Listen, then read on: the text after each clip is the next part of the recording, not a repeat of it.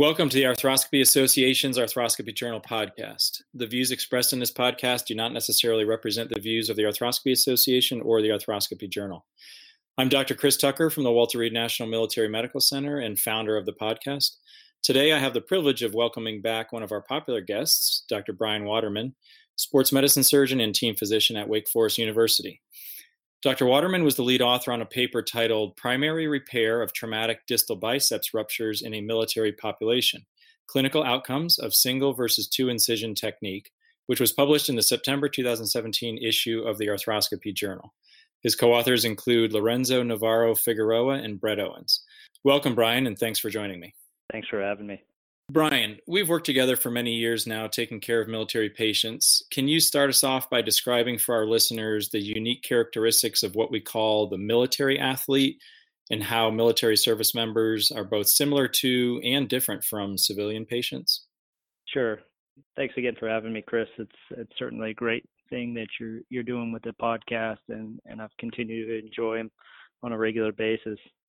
In terms of our military patients, I really consider it the utmost honor and privilege to have taken care of them. Our warrior athletes, as we call them, are incredibly high demand, and you certainly see that as they segue to TRICARE beneficiaries and those through the Veterans Affairs.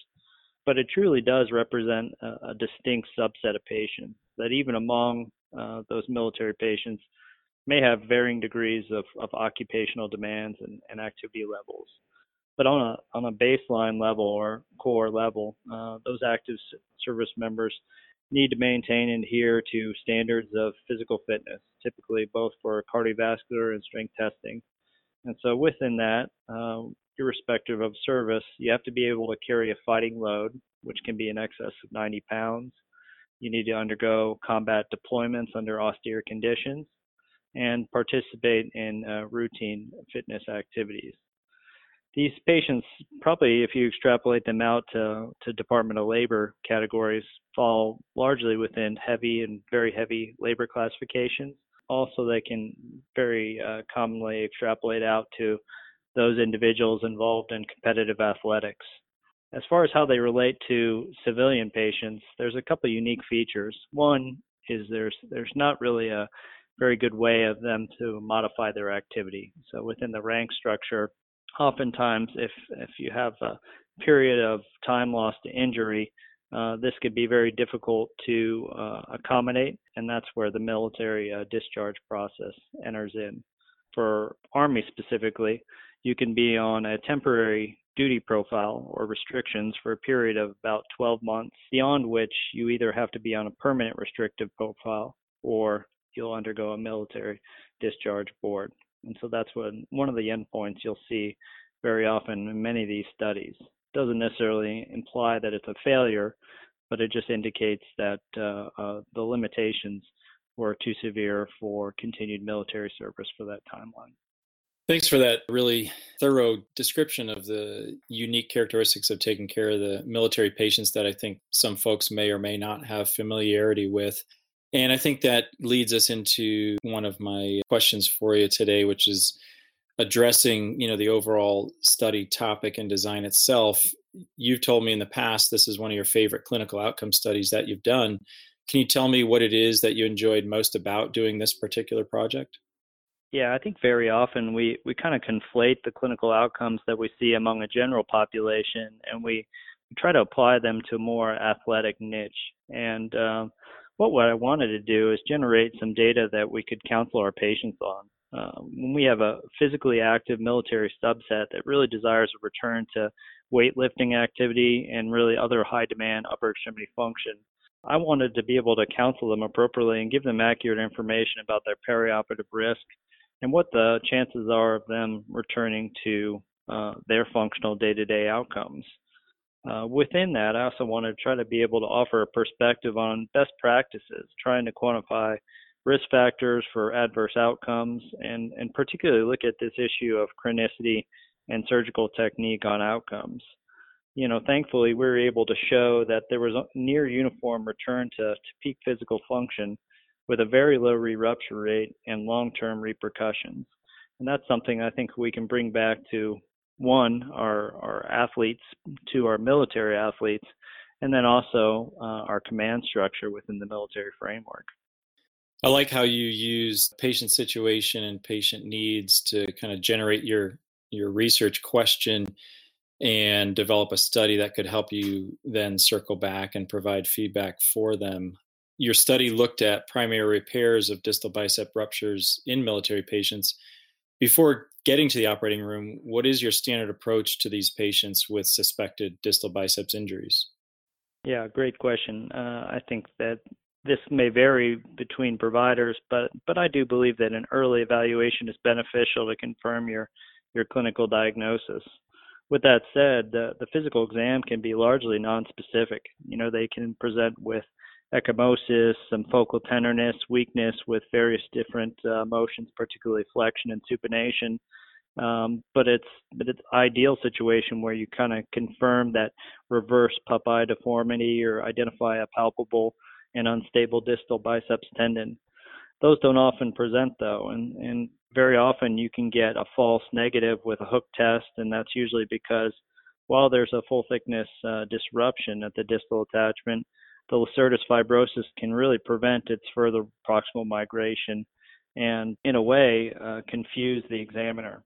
So for those individuals, I really will usually get some advanced imaging if it's an equivocal case or I suspect a partial injury that really has failed a limited course of conservative treatment. And for me, that can be either an MRI to better elucidate that tendon quality as well as attachment, but then also a dynamic ultrasound assessment may also offer better diagnostic ability depending on what your radiology and office resources provide. Thanks. That's a fantastic approach that I think all of our listeners could benefit from, trainees and experienced surgeons alike.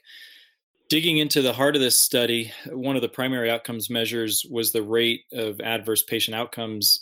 You compared the single to two incision surgical repairs and found an overall complication rate of 16% in the single incision group versus 7% in the two incision group. And while this wasn't statistically significant, it was over 2 times higher. And this is consistent with other studies in the literature on the topic. Can you speak to the types of complications seen in each group and why you think they're differing? Yeah, thank you. And this is definitely one that I again wanted to look at and compare so we can offer our patients a counseling about their perioperative risk. I would say that this continues to be an area of ongoing debate, not just around distal biceps repair, but clinical outcome studies in general, because within our studies, I think we've traditionally erred on the side of just comprehensively reporting outcomes, even these transient postoperative issues, to offer a better sense to patients on what they can expect postoperatively. With that said, the question definitely is engaged whether these are truly complications or just the nature of surgical site morbidity. When we have a saphenous paresthesias after a hamstring harvest or some slight numbness around a clavicle fracture, these aren't reported as complications. And yet when we do these distal biceps repairs, I think we're a little bit myopic in how we report these. With regards to your questions, when we organize our data according to specific or overall complications, we found no statistically significant differences. And many of the complications we see are often related to the exposure. HO can really be mitigated with copious irrigation, with careful hemostasis, and then really being careful with a dissection through the interosseous membrane if you're using a 2-incision technique. In terms of the socket drilling and avoiding fracture or other potential atraumatic re-rupture, you want to ensure that there's a central socket placed and that it's proportionate to the size of the tendon as well as the proximal radius. Because if you're slightly eccentric or off base, you can lead to early fracture or compromise your aperture fixation. Excellent. You not only described complications, but also touched on some of your surgical tips for avoiding them, which was going to be my next question. So diving into something a little bit different, we looked and saw in the results, even though multiple studies, including yours, documented a higher complication rate with the single versus the 2-incision technique, where the single incision approach seemed to continue to gain popularity among surgeons. In your study, over 75% of the repairs done were through the single incision. Why do you think this is, and do you think it even matters? It's certainly something where if you're a student of history, you can see how the management of the distal biceps has really come full circle.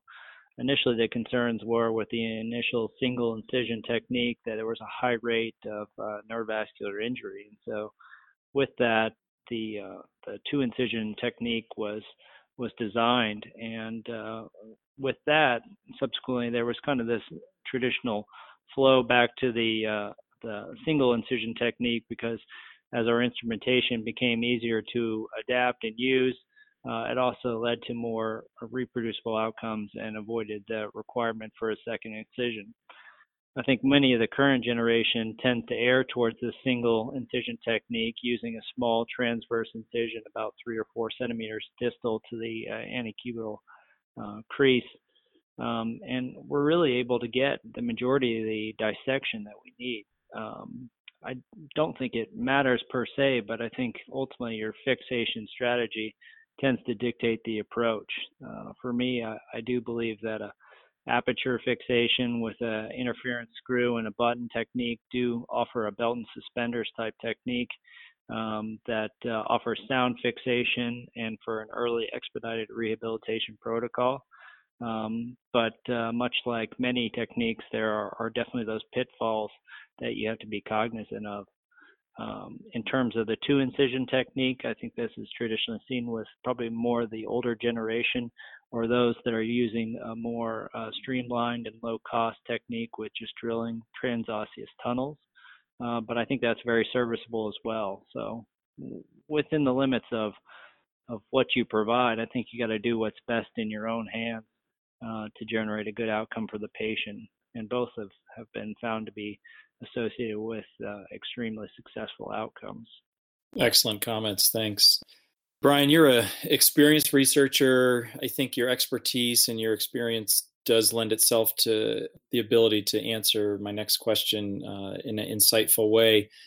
There's been comments on these large retrospective database studies in that they span outcomes across many facilities, multiple surgeons, non-standardized rehab protocols, and surgical techniques. What are your personal thoughts on the strengths and weaknesses of this type of study? Yeah, and certainly one that we have to be aware of. What we gain in statistical power, sometimes I think we lose in granularity of data. There was 290 distal biceps treated in this study, and all are among fairly high demand warrior athletes. But within that, there were 66 separate military treatment centers.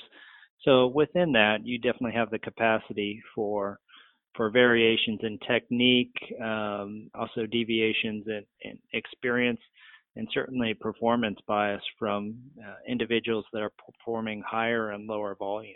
What you also see in the Dunphy and Mirzayan study from the Kaiser group in Southern California is they showed varying degrees of complications based on years of experience.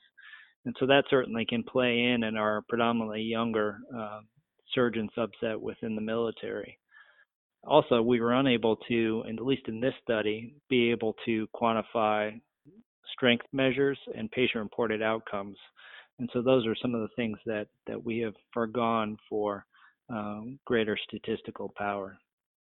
Yeah, I think this is one of the stronger studies that I've seen that you've done or that anybody's done through the military database studies where, the outcomes are directly related to problems that we see on a fairly frequent basis in our population. And I think the results from your study are directly contributing to the point of care delivery by, as you said, sometimes younger surgeons seeing these highly active patients in a high demand job. Based on all your experience, what's your current surgical technique for distal biceps repairs? Since square one, I've really adopted and tried to perfect my technique using a single anterior incision and a tension slide approach with combined aperture and button fixation. I think that this offers a very reproducible and cosmetic approach, and patients oftentimes have very limited pain. They have excellent function and excellent restoration of strength. I've not seen the need to adapt to a second incision technique, and one of the issues that people have been concerned about all the while is whether you could, one, get to the appropriate footprint through a single anterior incision. And with maximal supination, I've found that that's been possible. Also, when performing the dual construct fixation, I think that the tension slide allows you to dunk the tendon in, but the screw ultimately prevents either suture cutout and offers also aperture fixation, which improves the strength and the reliability of your repair. Within our study, found that it really validated this technique. It showed high rates of return, and this is one that I think will continue to be our approach moving forward.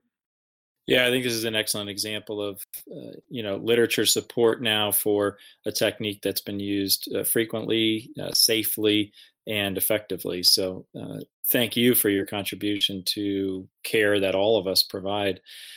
All right, last minute, Brian, any take-home points or interesting findings that you want to summarize for us in a minute or less? Yeah, I think when you talk to patients with distal biceps ruptures, one of the things that you should emphasize is it's a very reproducible outcome.